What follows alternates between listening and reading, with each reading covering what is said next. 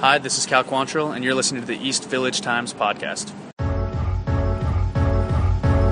NL West, SD across the chest.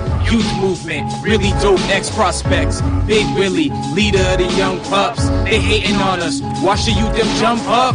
We ain't care, we ain't scared of nobody. The outfield, mad skills, lottie-dottie. Austin Hedges throwing out everybody. We at the ballpark, every game's a party. Ignorance is bliss, so we never trip. If the pitching's up the bar, then watch out for the kids. EVT is out here broadcasting. EVT is out here podcasting. Question and answer, James and Patrick ask them. Question and answer, James and Patrick ask them. Padres EVT podcast.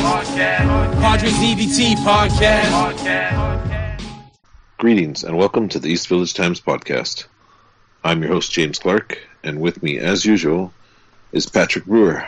What's going on, Patrick? How are you doing on this Monday evening? I am staying awake. How are you doing? I'm doing well. Baseball America list just dropped. I know as Padre fans, we need prospect lists, things like this, in order to get us through the day and get us through the baseball season. So, your thoughts? I guess there's not really much of a surprise as far as the six that were included. Possibly a couple names maybe could have made it towards the bottom of the list. I was a little surprised in that regard. But initially, give me your thoughts of the Baseball America Top 100 list. I think I'm most surprised that the Braves had so many guys on the top 100. I mean, they had 8. That's pretty crazy. I mean, between the Braves, Padres, White Sox, Yankees, and Brewers, you got about 30 or 40, I think at least like 30 guys, maybe closer to 40. So those 5 teams kind of dominated the list. But, yeah, I mean, I expected as many guys. Not really surprised with who was on there, where they were at. I mean, obviously Tatis is number one on the Padres list. So, I mean, I think it's fair to say he's a top 10 guy at this point. Mackenzie Gore sits at 26, so he's above. I think the most important thing is he's above Hunter Green, the guy the Padres didn't select because they didn't get the chance. So he's above him. Royce Lewis sits right above Gore. He was obviously drafted number 1 in that draft. Baez at 28. Interesting. Yeah, Baez at 28, right above Green. Luis Urias. Baez at 28 is interesting to me. He definitely gained some helium last year, but I guess I want to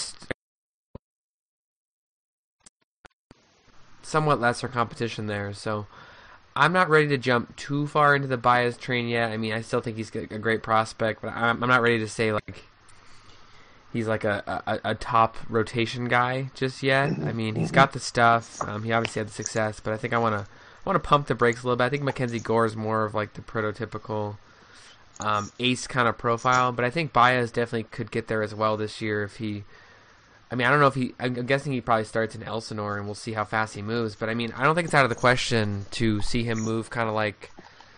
We saw Dinelson Lamet move through the system pretty quickly. He kind of jumped from high A, double A, triple A, really all within like a calendar year. So I think you could see that with Baez if he maintains the stuff and kind of develops further. I could see him making a big jump and maybe making the rotation sometime next year. But I'm not ready to give him that kind of top of the rotation profile just yet.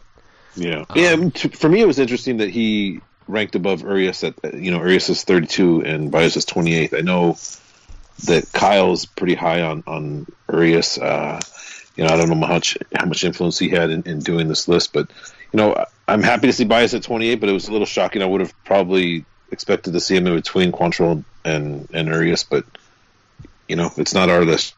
Yeah, I think I'm most surprised that Urias was as high as he was, because I know there's a lot of question kind of about how he profiles long term, because he has no power and he's more of like a bat first kind of guy. I mean, his defense is solid, but not anything kind of to write home about. So I'm kind of surprised he climbed up quite a bit actually, and he's pretty much the best second baseman outside of Scott Kingery of Philadelphia. They're ranked right next to each other, 31, 32. I'm surprised Cal Quantrill fell quite a bit, because I'm pretty sure he was, I want to say like 20s or 30s. I want to say like 30 at the worst in their midseason list right after the draft. So he fell quite a bit, but I mean, I think that kind of just goes to show he's been very. I don't want to say like it hasn't been bad, but he's been very kind of just average and almost pedestrian so far in the Padres organization. I mean, I think he was just so hyped coming out of Stanford. Obviously, the injury was a big issue, and I've been kind of stressing that to people. I mean, whenever I talk about Quantrill, it's like you gotta admit that he missed almost 2 years of baseball because of that injury. So he's still kind of really getting his feet back under him, and he still hasn't really pitched a full season just yet either. So I'm really not ready to make too many judgments on him. I still think he's got front of line potential. I would definitely say he's a step behind Gore and Baez at this point, even though he's at a higher level, because he hasn't really shown as much as those two guys have. I mean, sure, Quantrill's pitching at a higher level, but he hasn't really shown that dominance that the other two guys have shown, even though they've obviously had the benefit of pitching at that lower level. But yeah, I'm kind of interested to see how he responds this year, and if he... Obviously, he's competing with Lucchesi and Lauer and Nix to get to the big leagues, whoever can get there the fastest. So I'm curious to see how that plays out this year and kind of how those guys push each other. And then finally, you had Adrian Morejon at 66. Not much to say there. I think he's a guy who's got a chance to develop further and really climb the list as the season goes on. I think that's one thing to note is there's a lot of guys on this list. The top 20, I think most of the top 20, honestly, will be up in the big leagues this year. I mean, you have Ronald Acuna, I think, will get a taste by the end of the year. Shohei Ohtani, definitely. Yeah. I think Vladimir Guerrero, Eloy Jimenez, maybe hit or miss. Robles, Torres could both be up. Nick Senzel could be up. Bo Bichette, maybe not. So, yeah, I think Tatis has a real shot to, if not be number one, at least be top 5 before the end of the year, simply because all these guys are going to be graduating. And then the back half of that top 20, you got Forrest Whitley, Michael Kopech, Mitch Keller, Buehler, Honeywell, Tucker, Crawford, Reyes, Brinson, Adames, Mejia. I think most of those guys also are going to graduate. So, yeah, I think guys like Gore and Tatis realistically both could be top 10 by the end of the year if all goes well, no injuries or anything. Urias, I think Urias is up by the end of the year, so I think he's going to graduate. I don't know if he gets enough playing time this year to really graduate, but I think he'll be in the bigs. Baez is another guy who could probably be top 20, top 15. Yeah, so I think the Padres could end up with, by the end of the year, I think they could end up with maybe even like 8 guys on the list if you see like what Lucchesi and Lauer and Nix can do. Maybe those guys can jump in the back half if they don't graduate. Exactly. Guys like Gabriel Arias could get some helium. Jordy Barley, guys like that could all put together a good year and jump on the list as well. So yeah, I think there's no doubt that this is a great system, and there's going to be guys flying through the system over the next 5 years. So we're going to have to see how it plays out. Yeah, no, what you're saying makes a lot of sense, and it leads me to a topic that one of our writers, Sammy, is hitting on in the next day or two, and that's kind of predicting a 2019 Baseball America Top 100 list. You hit on it. Out of the top 6 that are there right now, realistically, probably Quantrill and Urias will probably get a taste of major leagues this season. Tatis could also maybe, but when you look at Gore, Baez, and Morejon, those 3 are guaranteed to be on this list next year. And then you can add names like you said, Lucchesi, Anderson Espinosa, who should be. Oh, yeah, that's what I didn't even mention. Exactly, getting closer to return. Arias, Logan Allen, who Baseball America's already ranked pretty high in their top 10 list as far as the Padres are concerned. And then you have like Oña, Lauer, Naylor, Esteury Ruiz, who could jump up this season, Hudson Potts. There's potential for them to get into the 8, 9, 10 total prospects in this list next season, because the majority of the Padres' talent is teenagers. So it's interesting for them to already have 6 in this list at this early stage is really bodes well for the future of this franchise. I mean, we know all these guys aren't going to succeed. We're not trying to blow smoke up your ass. It's not that we're guaranteed a World Series title in 2020 and beyond, but there's a lot of talent coming, and they're going to be relevant major leaguers, and that's exciting for a franchise that's been just abysmal as far as producing talent for a long time. Yeah, I mean, no one's like a sure thing in terms of prospects. Like, no one's no one's gonna always like hit, but I mean, some of these guys, they have pretty good floors. I mean, even if they don't end up being superstars, I think they can all be big leaguers and contribute at that level and be a part of a winning team. So, exactly. That's at worst. I think these guys are all big leaguers. So at best, some of them could be superstars. I mean, look at Tatis. He's got all the makings of that. Baez and Gore have front of rotation potential. I think Quantrill and Lucchesi could be like mid rotation, even better. So yeah, there's a lot to like here. Definitely. Yeah, no. And in 2018, a lot of these guys could make a huge jump. I mean, look at what Baez did in 1 year. I mean, he came virtually out of nowhere to become the 28th ranked prospect in all of baseball. That's what kind of talent the Padres have. I mean, you look at someone like Chris Paddock, who we didn't even mention, who had a sub-2 ERA, was striking out well over 10 for 9 innings prior to his Tommy John surgery. He's going to be returning full season this year and should be a pretty good strength. So, the names just keep coming. There's more and more and more. I mean, I could sit here and name more names for you. It's just it's an exciting time to be a Padre fan, no doubt, right, Patrick? Yeah, we'll say that for your top 100 list. Your update. Yeah, that'll be updated again. Yeah. Okay, so moving on. Hall of Fame ballot season is in full effect. I think more than usual, Padre fans are interested this season as Trevor Hoffman is eligible for the Hall of Fame and is right on the cusp of getting in. Let's talk about the Hall of Fame for a little bit. EVT is doing a little bit of a balloting just between us, 20 to 30 writers that participated. It'll be interesting to see what the results are when that comes out. But give me your thoughts on the Hall of Fame balloting and who you think deserves to be in this year that's pretty crowded, to be honest. Yeah, I mean, I think this year, based on the last time I checked, it looks like there could be at least 3 or 4 guys making it this year, maybe even 5, depending on how the vote swings. I mean, we're kind of only going off the public ballot so far, so it's kind of hard to really judge since there's so many votes that aren't a part of that ballot. But at least so far, it looks like we could have a pretty good class. I mean, I think Chipper Jones is obviously a slam dunk at this point. I think Jim Thome is probably going to get in. Yeah. I hate to be like probably, but I don't want to be I think definitely for sure. But yeah, I think he's got a pretty good chance. Edgar Martinez is going to be kind of close. I think Vlad Guerrero's Vlad, Chipper, and Thome to me are the 3. I don't know. I think Vlad. I've kind of seen conflicting things about how close he really is, but yeah, I think he's got a pretty good shot. Edgar Martinez is always on the cusp. I think he's kind of there, but who knows if he's going to actually get in.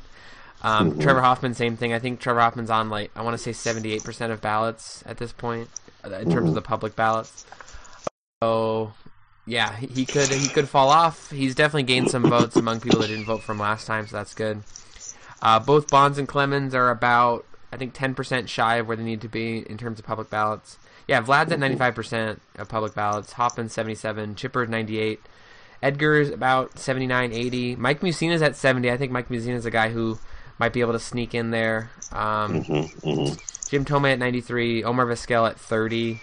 Larry Walker at 40. Yeah, those guys are probably going to come next year. I actually didn't look to see who's jumping on the ballot next year. I think Mariano Rivera should be coming on, right? Rivera, and I want to say Todd Helton is the other one. Yeah, so those are those are 2 guys that come to mind as kind of the big guys to jump on. But I think next year we could see it clearing up a little bit with if some of these guys don't make it. I mean, someone like I think Larry Walker might finally get his due. Mike Mussina, if he doesn't make it this year, God forbid if Trevor Hoffman doesn't make it, or Clemens and Bonds as well. Those guys could be there. I know we're all sick of talking about Trevor Hoffman and almost being there. So next year we have. I'll read the list for us. Mariano Rivera, which I think he's got to be a slam dunk at this point. Roy Halladay, which I mean before everything happened with like him tragically dying, I think he was a borderline case. But I mean, given I don't want to say given that he died, he'll get in. But I feel like given all that appreciation for his career and like what he meant to baseball over the last decade and a half, I think he might have a chance. Maybe not on the first ballot, but you said Todd Helton, he's on the ballot. Andy Pettitte, Lance Berkman, Roy Oswalt, those are all good guys. Andy Pettitte is kind of a debatable case. Miguel the Tejada, steroid things are going to Padre great Miguel Tejada, Placido Polanco, which I've heard his name thrown around a lot by Kyle Glazer when we're talking about Luis Arias. Freddie Garcia, Kevin Youkilis, Derek Lowe, Vernon Wells, Ted Lilly, Travis Hafner, Jason. I mean, I don't know if any of these. Most of these guys probably won't actually end up on like public ballots. Yeah, exactly. They kind of have a fine line between who actually gets to be on the ballot. But yeah, so there's not really not a lot of competition coming in. So yeah, I think some of these guys will clear out next year. The guys that don't get in this year, I think, have a pretty darn good shot of going in next year because I think Mariner Rivera is really the only slam dunk there. Maybe Helton's got a case. I think Andy Pettit's got a pretty solid case. But yeah, I mean, this year if I had to bet, I would say I'd bet on at least 4 guys getting in with Vlad, Chipper Jones leading the way. I think, like I said, I think Edgar's got a pretty good shot. Tomei, I think, at this point, almost a sure thing. And then Trevor Hoffman's more of a borderline. And then even Mike Mussina could get enough support. Yeah, I mean, those 5, Tomei, Chipper, Vlad, Hoffman, and Edgar are pretty much on the majority of the ballots. But let's debate a little bit on the next 5 potential Hall of Famers. Let's start off with the PED thing. Bonds and Clemens are the poster boys for that. I mean, to me, it's their silly. candidacy. I think the whole conversation is silly. There's really no reason to. At this point, there's no reason to keep these guys out anymore because. Both because there's already guys in the hall that may or may not have used. I mean, I'm not going to throw Jeff Bagwell under the bus, but there's reports of him may or may not using, and it's kind of the same with Bonds and Clemens. I mean, most of it's hearsay. There's really only a couple guys that actually were positively tested. And I think the bigger issue is that the guy who oversaw the league at that point, Bud Selig, who allowed this to happen, because whether you like it or not, he allowed this to happen. He's in the Hall of Fame. So if he's in the Hall of Fame and he allowed cheating. And I think it's pretty explicit at this point that he allowed it to happen. I mean, there could have been more systems in place, and they chose not to because, I mean, the home run ball was good for the game, and they knew that. The players knew that. They all saw the dollar signs, so they all benefited from it just the same. So if you can allow him to be in there, there's no reason to say that Barry Bonds or Roger Clemens, whether they cheated or not, and even if they did cheat, I mean, these are 2 of the best athletes. Even before they supposedly, especially Bonds, even before he supposedly cheated, I mean, he was one of the best players in the game. So, obviously, if he did cheat, which you could say he did, I mean, there's evidence to say that. Even if he did cheat, that just made him from a great ball player into probably the greatest hitter of all time outside of Babe Ruth. And Roger Clemens, you can make the case that he's the greatest pitcher of all time outside of, I mean, Cy Young, Walter Johnson, guys like that who pitched when hitting wasn't even like a third of what it is now, or even a fourth. You know, it was a completely different game. So there's really no argument for those guys. And then like Mike Mussina, he's the guy who deserves to be in. I mean, if you rank him among all pitchers already in the Hall of Fame, he sits pretty nicely above most of them. So yeah, I mean, I would take Mussina over Schilling any day as far as Hall of Fame for me, candidacy. I think Schilling's a Hall of Famer just based on he's a guy I didn't mention. He's kind of.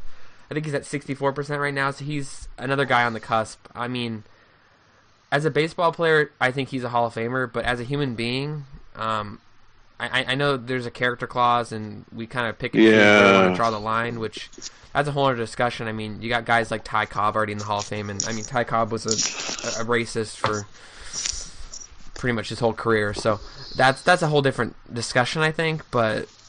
I just can't. I mean, we did our vote. I just couldn't bring myself to vote for Schilling.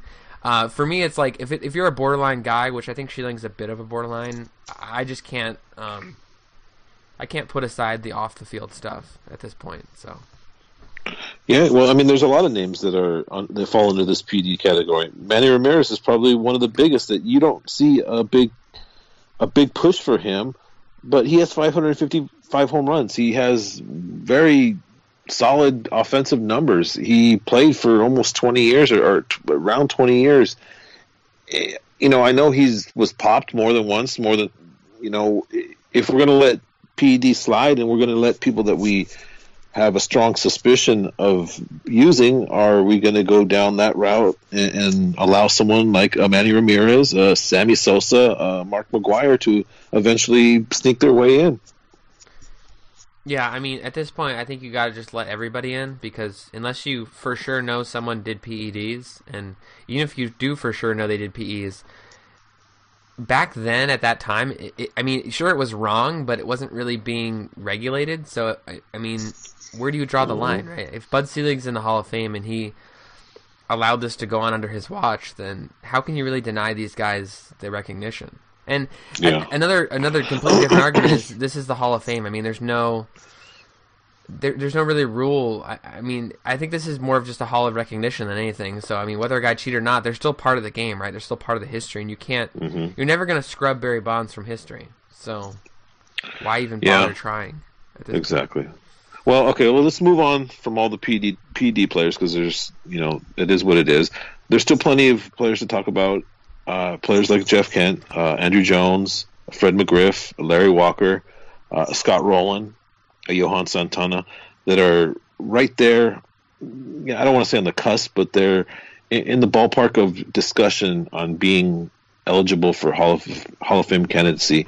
Larry Walker is someone I'd like to talk about. Someone who I know that you're pretty high on. Someone that I know that you like as far as Hall of Fame criteria.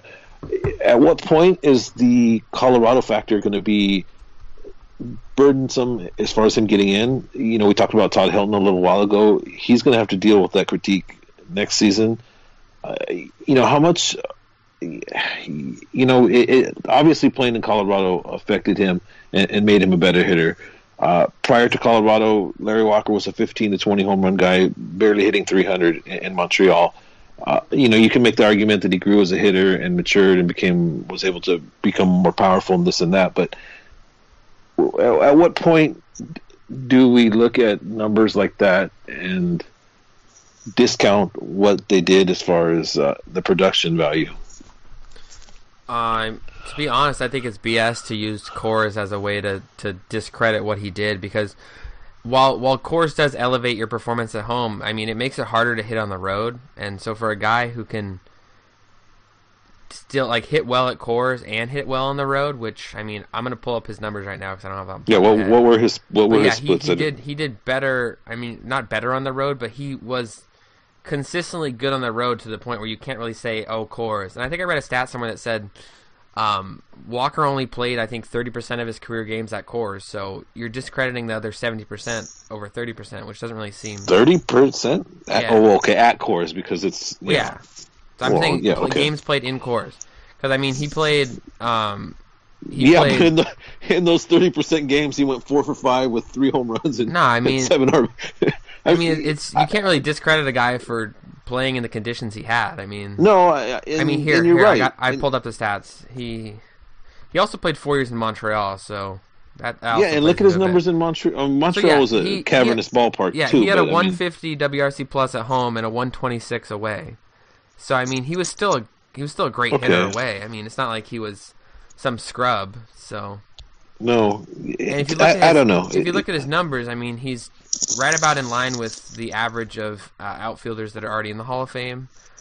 His 7-year peak, 44 WAR, was pretty much in line with everyone else we're talking about here.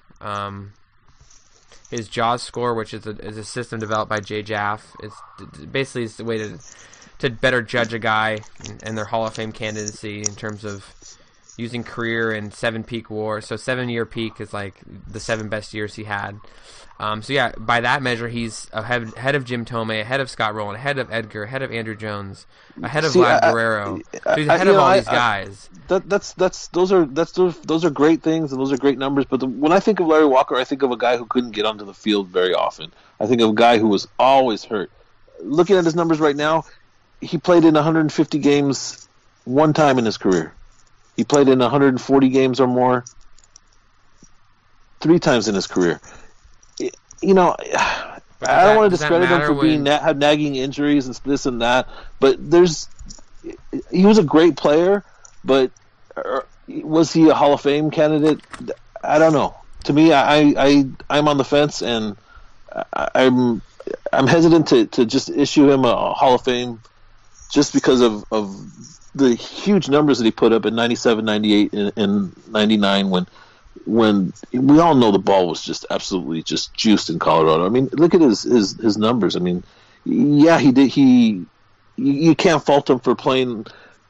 It's something that's great about baseball. It's a debate that can rage on forever.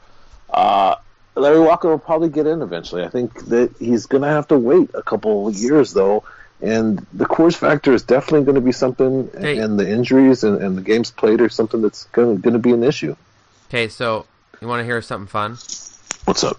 It's going to just piss you off and probably piss everyone off, but Larry Walker had a 68.7 career WAR. Mm-hmm. Tony Gwynn had a 65 career WAR. Yeah, exactly. And I'm not discrediting Tony Gwynn at all. No, but I mean, Tony Larry Gwynn was one Walker of the greatest hitters of all time. But had 6 guys hitting in front of him and around him, and Tony Gwynn played on the 2001 to 2004 Padres where he had Eric Owens in front of him. I mean, there's a reason why his stats weren't. I mean, if you put Tony Gwynn in a solid lineup, he would have drove in 140 runs a year. But I mean, again, you can't. You know how I feel about RBIs, James. No, I know. I'm just using that as a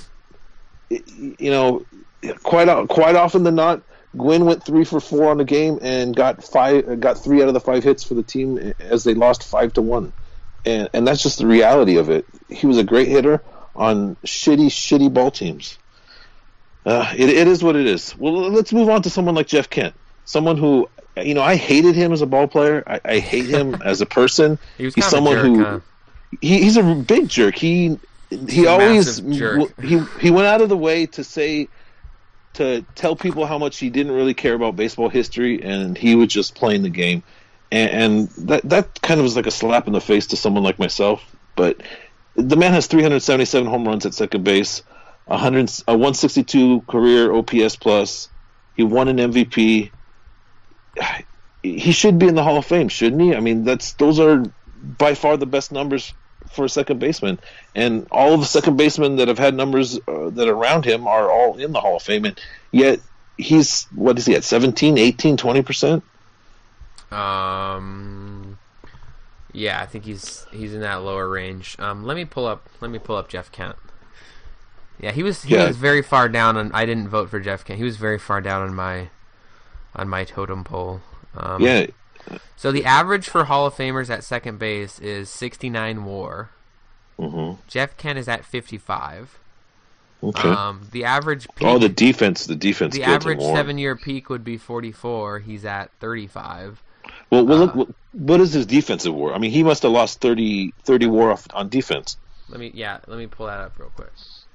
See, that's why that kind of goes back to the argument of, so like, how do you view guys like that? So it kind of compares to Edgar Martinez. So how do you view a guy who's all offense? Yeah, exactly. Let's see. Well, at least Edgar didn't go on the field. Kent wasn't terrible by Fangraphs. I'm looking at Fangraphs. He had a bad season with the Mets.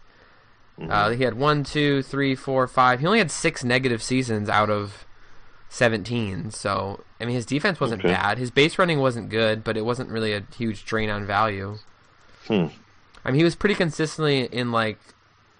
Yeah, I think to me Jeff Kent just screams Hall of Very Good because he's like consistently his WRC plus was in like. I mean, like his first 6 seasons, it was in like the 105 to 115 range, and he was 139, 123, 159, 128, 147. So I mean, there's only 2 years where he was over 130, or sorry, 3 years where he was over 130. So I don't know. That's an interesting case. I think he's more of a borderline guy. But looking at every other second baseman that's in the Hall of Fame, I mean, he's even below. I think Ian Kinsler, Dustin Pedroia, Chase Utley, the guys that played today. I mean, he's even below those guys. And Robinson Cano as well. I think you just made the case for him for me not voting for him. Yeah, I mean, I don't see him. I mean, there's worse guys in. That's my problem is that you could at every position you can find worse guys that are already in the Hall of Fame because obviously the game was a lot different back then. So it's really hard to compare a guy now to a guy then simply based on WAR totals because it's a different game. But yeah, I think he definitely falls. I mean, I would even say, Ben Zobrist is a little step below Jeff Kent, but I would say Kent's closer to that range than to Kinsler or Pedroia. I mean, those guys still have some years to play as well, so they're obviously a step below Kent based on just counting stats, I think, but yeah, he's about in that range. So that's another name. I mean, look at like Chuck Knobloch. You remember Chuck Knobloch? He's the guy who's in that range as well. So, and there's a guy named Cupid Childs on this list, and I think that's great. Cupid Childs. There you go. So should we talk about Trevor Hoffman? Because I mean, that's kind of the elephant in the room, right? Let's do it. I try not to be biased with the San Diego thing, but should I apologize? Out of his 601 saves, I probably saw a good 500 of them. It's tough. He pitched for 18 years and was successful. I know you're not a big stat guy as far as saves are concerned, and I agree with you that it's kind of a stat that someone has to get the last out of the game. So, but I still respect the fact that he went out there and more often than not was successful. And that 98 season, he saved 50 something games and was flawless. If a closer deserves to be in, Hoffman definitely does. And I'm not saying he's better than Rivera. I'm not saying he's better than the closers that are in there currently, but he's definitely in the conversation. Okay, if I read this line with a Hall of Famer. Mm-hmm.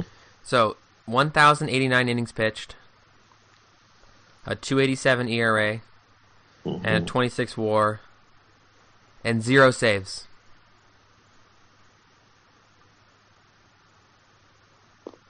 Awkward silence. Wait, what happened? I was asking you if that person deserves to be in the Hall of Fame. And 0 saves? 0 saves.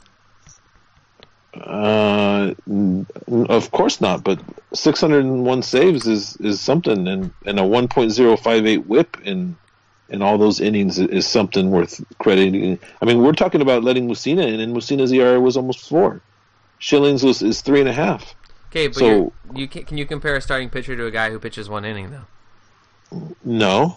It is different, but in the same regard, we're talking about putting down Walker for playing in Colorado. Why are we condemning Hoffman because he was put in a save situation, which is an important part of the game? Obviously, the last 3 outs I'm not necessarily condemning him. I'm just kind of stripping context. If you had a guy with no saves, you wouldn't vote for him. So why should saves alone put him in? And the WAR stuff is, what is a good? I mean, Hoffman had a 2 or 3, 4 WAR in his first 5 or 6 first 5 or 6 seasons, and then kind of tailed off from that. But what does a good closer earn as far as WARs anyway? As far as WARs concerned, anyways, 1 or 2 games per season. I mean, what's the top end on that?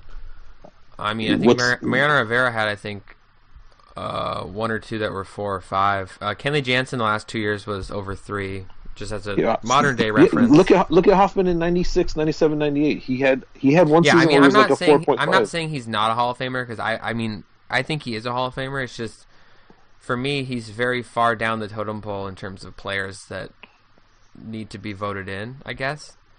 To me, it's like, I can't, it's hard for me to compare a closer to a third baseman that played every day for 20 years, or an outfielder that played every day for 20. I mean, those guys, it's just hard to really fathom that, you know what I mean? Okay, Mariano Rivera had 1 season of 4.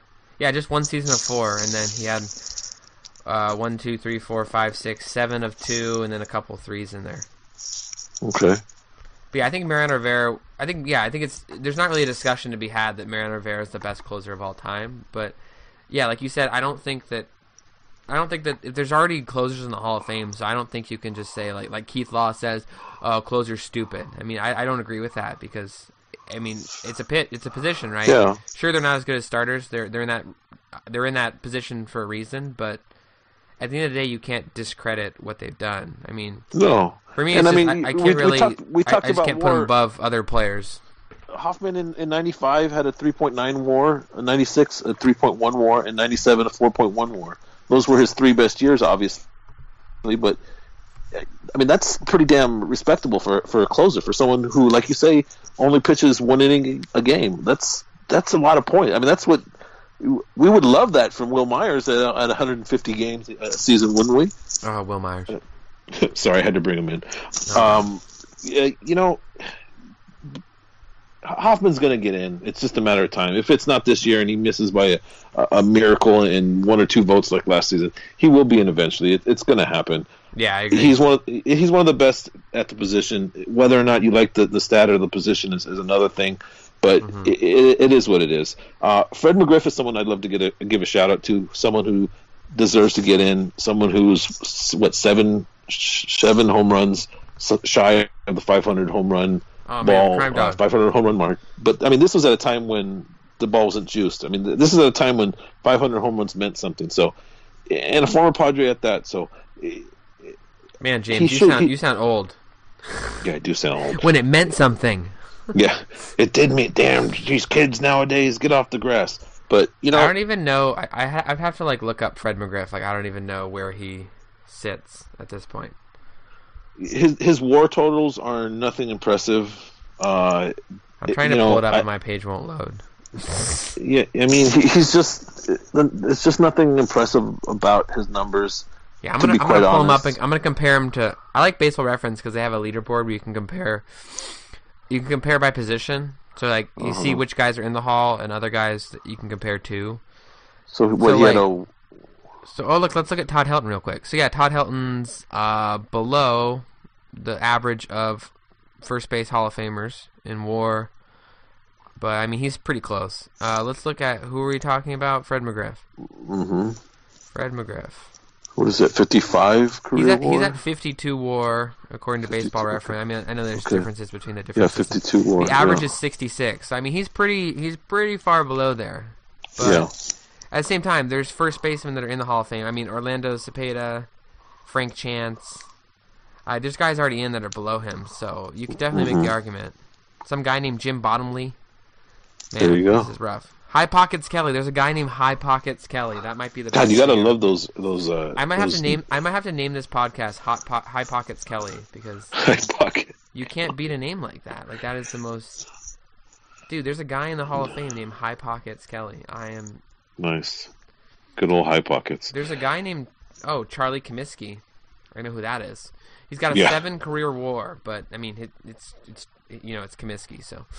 Yeah, exactly. Dude, High Pockets. Oh my. All right, on the High Pockets note, let's put the Hall of Fame talk to bed. In the next, what is it? When are we supposed to find out? Wednesday? Thursday? Wednesday, I think 6 Eastern. They have the announcement show. Okay, so the next couple days, we'll get an answer. We'll get an answer. This talk will go to bed for another 9 to 12 months, and then we get to rekindle it later on. Let's talk about some Padre news. There is some late Padre breaking news, as the team has signed Alan Craig, former Cardinal, great, I want to say. He had some pretty decent seasons with St. Louis. This time, adding a Cardinal outfielder didn't cost us Corey Kluber, so that's a good thing, right? Oh man, that's painful. It's the same mediocre outfield. I mean, this is Ryan Ludwig Part 2, right? I mean, what do you expect to see from Craig, if anything? I'm glad the Padres finally made that big first base move that we were all waiting for. This is what I was waiting for. Yeah. I wrote up an article earlier tonight. It's going to go up tomorrow, so I don't want to delve too deep into it because I've already done too much looking at Alan Craig for my own good. Exactly. I would honestly be surprised if he even makes it through spring training. He was really bad last time he was in the big leagues, and he was really bad in AAA too for a guy who was so good with the Cardinals. Yeah, I mean, he had an injury, I think it was 2014, a foot injury that really kind of set him back, and I don't know if he ever really recovered from that, because you know how foot injuries can be kind of nagging. You see a guy like Miguel Cabrera's kind of had some injuries in that regard. He's kind of slowed him down, so I'm not expecting much, but for the price of a minor league signee with an invite to spring training, I mean, you can't really complain, so whatever. Yeah, exactly. Will Myers, you're on notice. Yeah, exactly. The Alan Craig era is here, so you better watch out. He's breathing down your neck. Yeah, I mean, the Craig signing a right-handed bat, it really doesn't do anything for me. We'll see. He did have some productive years, but that seemed like eons ago. In other news, a lot of young starting pitchers have been invited to spring training major league camp. Cal Quantrill, Jacob Nix, Joey Lucchesi, Eric Lauer. It's interesting to see all these young names get that invite. Of course, that doesn't mean they're going to make the team out of spring. They're, I want to say, almost guaranteed to start in AAA, but or AA for that matter. But it's interesting to see these young guys get a taste of the major league camp as this team starts to progress, and we're beginning to see that next wave of talent start to crest and start to come into San Diego. It's approaching the shoreline. There's a lot of relief pitchers. Trey Wingenter, Jeff Sanders wrote a great piece on Baseball America about him. We had highlighted him last month. That's someone to keep an eye on in this bullpen. There's Brad Wick. There's a lot of young players that are probably going to make this team out of the spring, and it's a good time to be a Padre fan. It's the next wave is coming, right, Patrick? Yeah, I mean, spring training might actually be watchable this year. Yeah, it will be, because it'll be interesting to see what these young kids have, what exactly they do against major league pitching and against major league quality hitters. It's going to be fun. I mean, there's just so many young players on this team to talk about. Can I just say how weird it is to see Tyson Ross's face on a non-roster invite page? Yeah. And Chris Young, it's like, these guys seem out of place. Like, you're like scrolling down a list, like, oh yeah. And it's, Tyson Ross. So weird. It's good stuff though. When we talk about bringing in like those 4 young starting pitchers to camp, they're going to get a chance to work with Tyson Ross, a chance to work with the Clayton Richard, a chance to work with the Chris Young, and learn their work ethic. And I've heard glowing reports from all 3 of those guys as far as clubhouse presence and as far as what they bring to the game, the intangibles. So the Padres are doing it right. They're structuring their team the correct way, bringing in a lot of young coaches, if you will, coach type players, if you will, to mentor these young kids and grow them the right way. So, God, I just can't wait for spring. And what are we? A couple of weeks away, 3-4 weeks away. It's coming, folks. It's a good time, right? Yeah, we're I think 3 weeks away from pitchers and catchers, so we're almost there. Be patient. Nice. We are almost there. Well, Baseball America has dropped their list. We shall talk to, or we're hoping to talk to, Kyle Glaser later on this week about the list. I'm sure we have some questions that he would love to answer. I don't know, Patrick. It's tough going through these lists and always talking about them, because they are just lists and people's opinions, and more often than not, they can be wrong. But when you're a Padre fan, prospect lists like this are just something to get you through the day, right?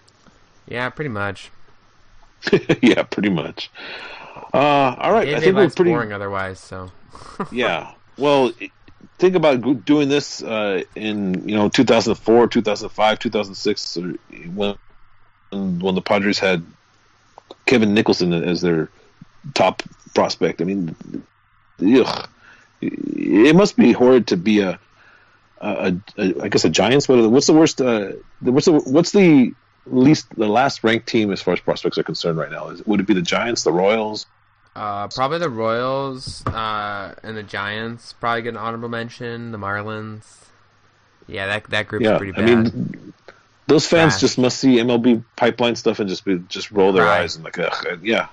And I mean, most of those teams can't even see anything good at the major league level either. I mean, look at the Royals. I mean, just tears all around. I mean, at least they won a World Series, so I can't give them too hard of a time. But yeah, it's rough for them. It is. All right, I think we are good to go. Anything else before we head on out of here? I think we pretty much hit on the current topics. Still waiting on Mr. Hosmer to make a decision, and hopefully that has some kind of effect on the rest of the construction of the Padre roster. Yeah, will it ever end? I don't know. You got to think that. Obviously it's got to end at some point. He's not going to sit out the year, but the Padres have drawn a line in the sand.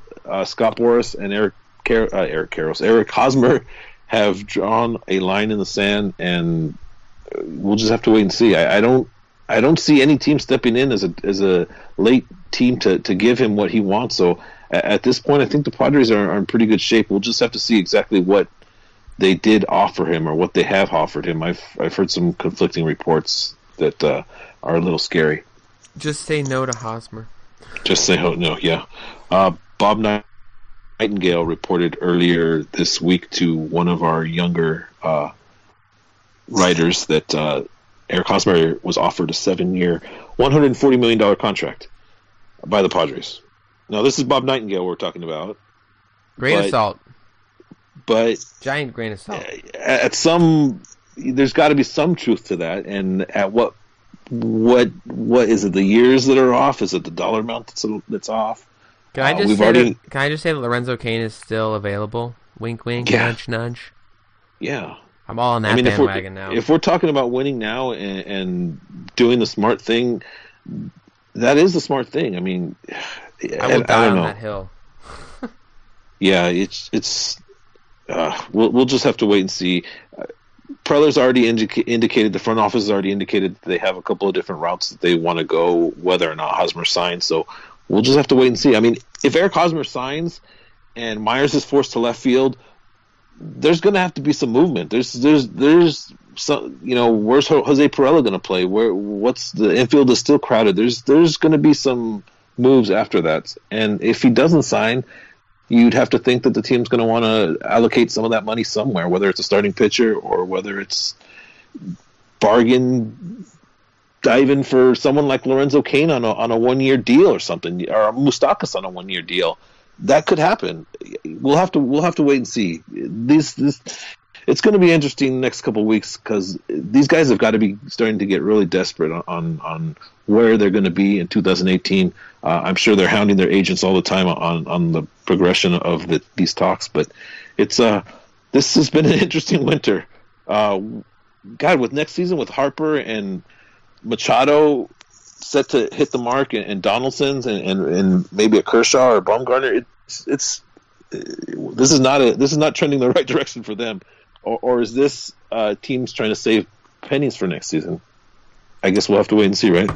Yeah, I don't know, man. It's getting weird, and I think hopefully within the next week or two we have some resolution because there are still so many guys that haven't signed. Yeah, it's ridiculous. It's amazing. Usually they all sign by December, like the first week of January, and here we are with everybody still available. Yeah, basically everybody except I think Carlos Santana was probably the highest. I think he was the biggest contract so far, I believe.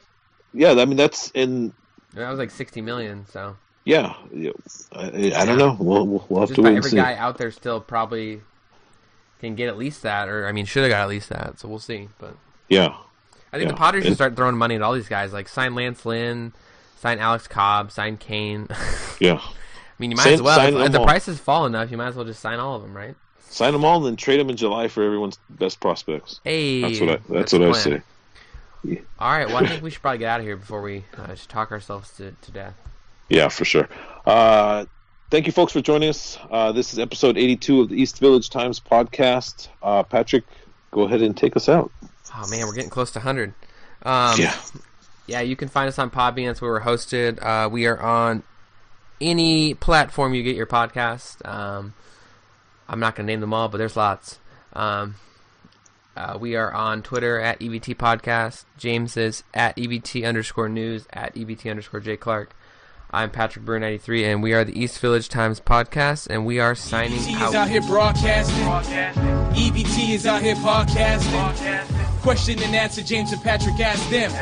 Question and answer, James and Patrick ask them. Padres EBT Podcast. Padres EBT Podcast.